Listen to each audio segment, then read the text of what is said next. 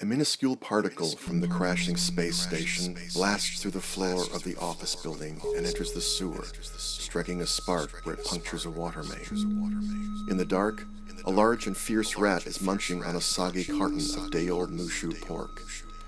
The sight of the spark and the mini geyser of water from the damaged main trigger memories in the rat's brain.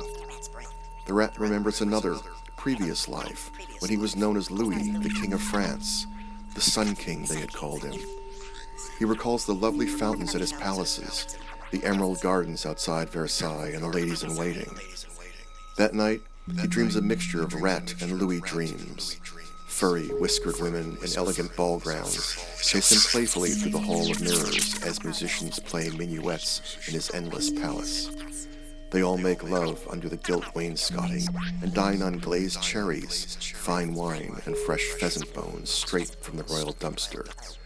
Nothing less would be fit for His Majesty, Louis the Rat King.